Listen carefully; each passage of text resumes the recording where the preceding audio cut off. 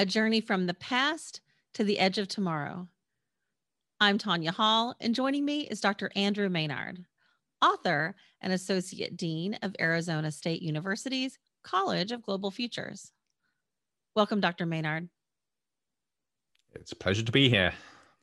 So, give us a quick summary of your professional background, please. So I started life as a physicist because I was a failed biologist and a failed chemist.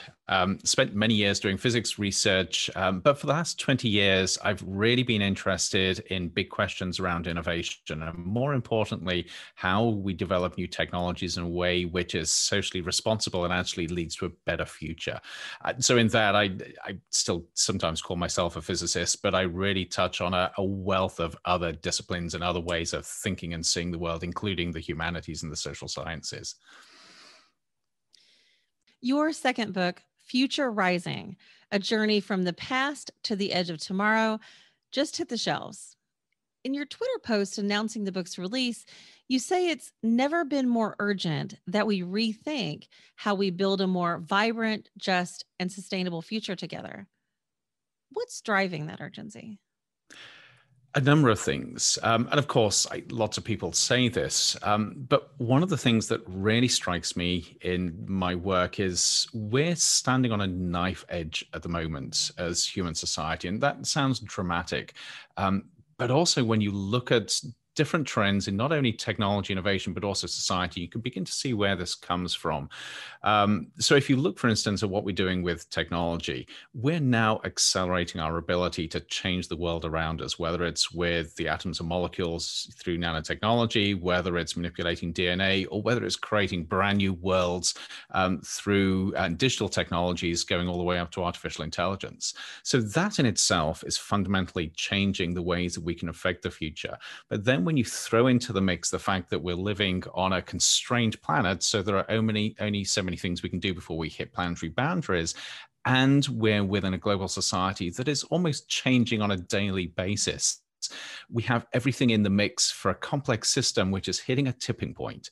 And to me, this means that we're at a point where we can either build an incredible future or we can build something which becomes an awful mess. The one thing that isn't going to happen is that the future is going to carry on the same as the past did. Along those lines, you have a chapter about transformation. You allude to the fact that for most of human history, the pace of change was measured in decades or generations. Today, it's measured in weeks and quarters. Has the rate of change accelerated to the point where we can no longer keep up? I don't know whether it's that we can't keep up. We can't keep up in certain ways. And of course, this is really tricky because it depends how you measure that rate of change. If you measure it in terms of what we can do with digital technologies, we are accelerating like nobody's business. On the other hand, if you look at how we're developing more physical technology, where we're actually making stuff, it still takes somewhere between 10 to 20 years between the original idea of something and what we can actually do. So we're not accelerating as fast there. What is changing is how we're putting the different pieces together. So if you think about sort of all these innovations as a box of Legos, our box of Legos is massive now compared to what it was even 10 or 20 years ago. And so the things we can build are just immeasurably more than they were in the past. And this, I think, is where things are changing more rapidly than ever. And as we build these things with this sort of metaphorical box of Legos, I think what we can do is far outstripping our understanding of how to do that smartly or wisely. And that's where some of the concerns come in. You chose an interesting method of telling a grand story by breaking it up into a series of short chapters, kind of like short links forming a long chain. Tell us how you use these links to take your reader from vibrating atoms to human morals and ethics. Yeah, I like the analogy of the chain with links. Another one that people have used is the idea of a mosaic, lots of little bits creating a bigger picture.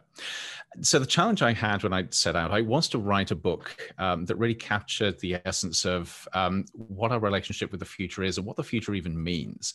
And then the reality is you can't do that in any simple way because the future is this really complex, almost unknowable thing. And to even begin to make sense of it, you've got to put everything in the mix, from basic science, physics, chemistry, biology, evolution, all the way through to the subtle things that make us who we are as humans, our beliefs, our fears, our hopes, our aspirations, all the way down to how we think about the future. And short of writing a whole encyclopedia on this, which of course nobody would read, the most obvious way forward seemed to be to take a lot of different tiles, a lot of different vignettes, but tie them together so they created this bigger picture of what the future is and how we can think differently about it. So that was where I started from. But I also wanted this to be a really accessible book. There's no point in writing a book about the future that nobody can read, or its only purpose in life is as a doorstep rather than something that's inspiring and enlightening.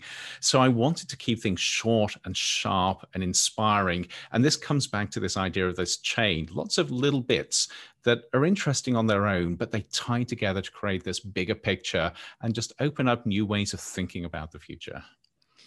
Well, it was an easy and fun read, so you definitely succeeded there. From both a biological and technological perspective, can the human race expand permanently and thrive off this planet? That's a really big question. I don't know, is the answer. I think there is a possibility. And of course, this is part of the amazing thing of being human. We can actually ask that question. Just the fact that we can ask the question seriously about, could we expand off Earth? Could we maybe go to the moon or Mars and just keep on going, is incredibly uniquely human, because it shows that we've got this capacity to imagine a future which is utterly different from the present. And then we can start to ask, well, how could we make this happen? How can we use our different technologies, our science, our social constructs and systems to make this happen? So I don't know whether we can. There are some incredible hurdles there just from the science and the technology alone. But human history has shown us that where we begin to exercise our imagination and our future building capacity, we can do things that might otherwise have been unimaginable.